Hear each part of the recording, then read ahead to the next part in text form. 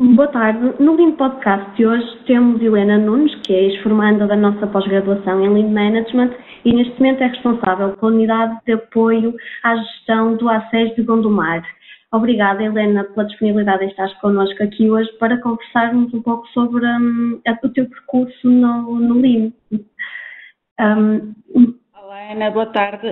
Antes de mais agradecer à CLT a oportunidade que me estão a dar de partilhar a minha experiência na caminhada Lean que há pouco tempo começou. Muito bem. Vou então colocar já a primeira questão, que é exatamente para nos falares um pouco do teu percurso profissional e como tomaste contacto com o Lean. Sim. Portanto, eu sou técnica superior do regime geral, sou funcionária pública, pertenço ao quadro da ARS Norte, trabalho no Ministério da Saúde. Fui responsável pela área de pessoal e vencimentos da então Sub-Região de Saúde do Porto. Neste domínio eu coordenava vários profissionais e fazia também o orçamento da rubrica 6.4 de cerca de 4.000 pessoas. Em 2009 aceitei o convite de me aproximar da prestação de cuidados, portanto do GEMBA, e fui exercer funções para o ACES de Gondomar. Relativamente ao Lean, eu tinha lido alguns artigos, participei num workshop na área do Lean relacionado com a saúde e nesse momento apercebi-me que todos os temas que foram lá abordados faziam sentido no meu dia-a-dia, senti necessidade de adquirir novos conhecimentos e por acaso encontrei a pós-graduação da CLT na intranet e inscrevi-me. Muito bem, e agora que já passou algum tempo, também desde a conclusão da pós-graduação, de que forma é que pensar Lean mudou o teu modo de estar e de pensar, quer a nível pessoal, quer profissional? Bom, o pensamento Lean mudou essencialmente a forma como eu vejo os erros, as falhas, os incumprimentos dos prazos.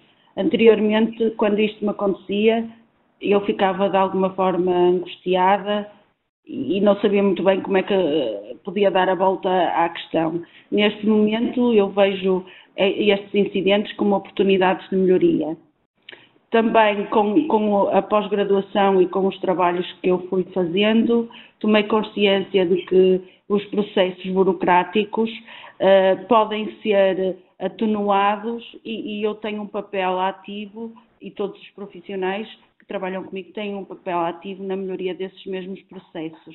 Sendo certo que neste momento eu tenho também ferramentas que me auxiliam e que são uma mais-valia para a resolução destes incidentes.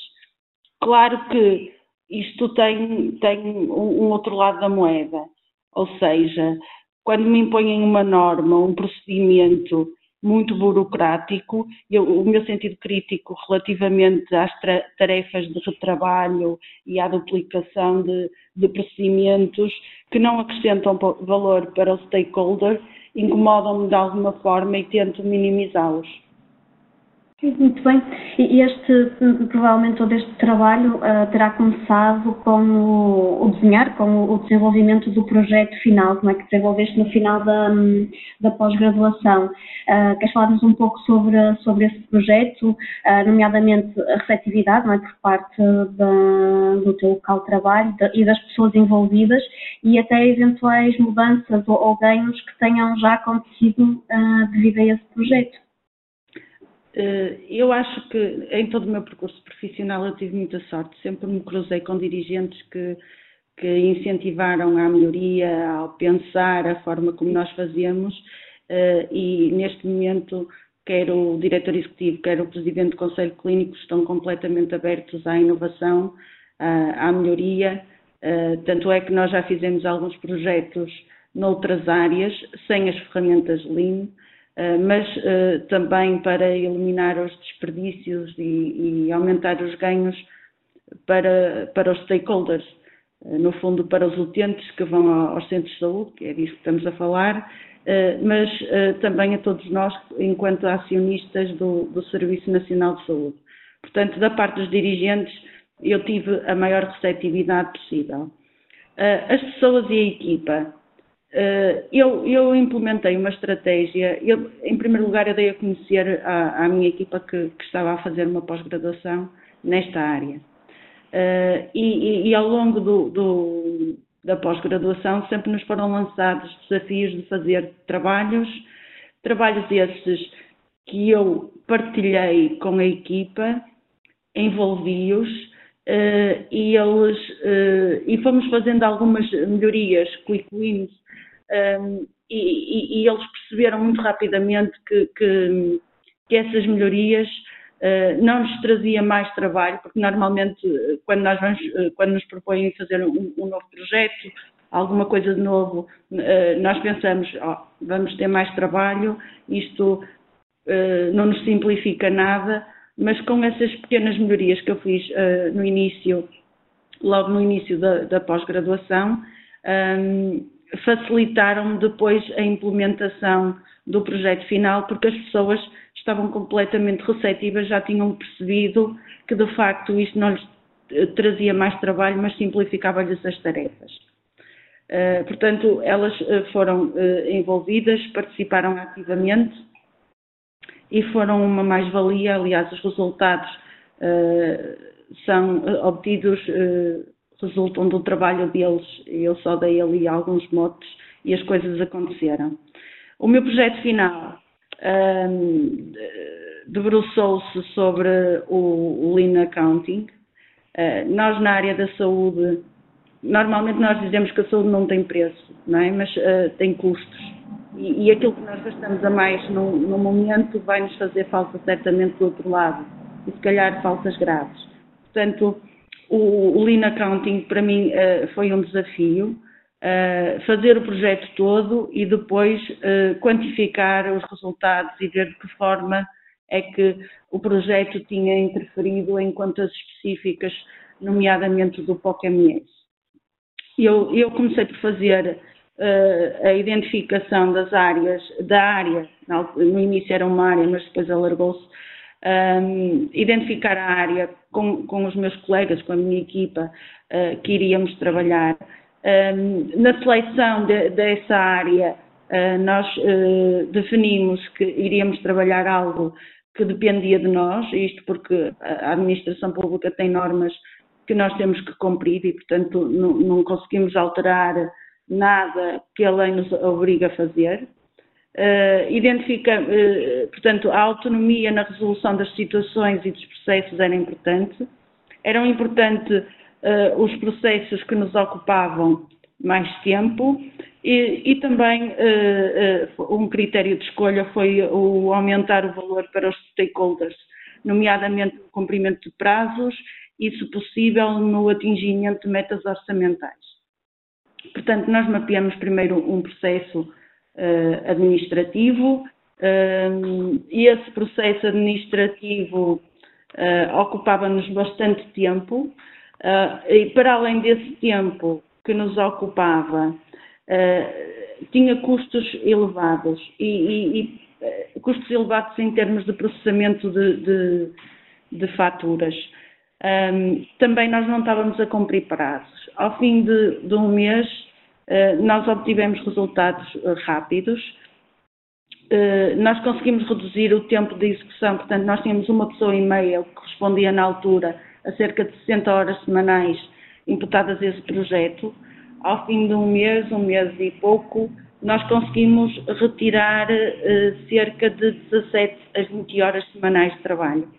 Reduzimos também o prazo de entrega desse processo e, globalmente, como simplificamos muitas tarefas que não acrescentavam valor, retiramos do processo. Estou a falar de tarefas no âmbito de tirar fotocópias, de arquivar documentos, tarefas que efetivamente não eram uma mais-valia, nem tinham valor. Nós conseguimos, quantificado tudo isso, uma diminuição de cerca de 22 mil euros ano.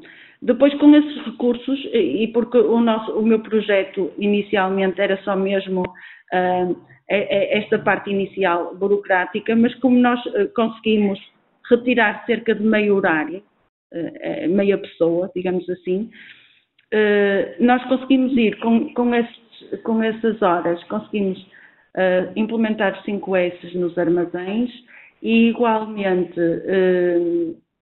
implementar na reposição de material de limpeza o MISU.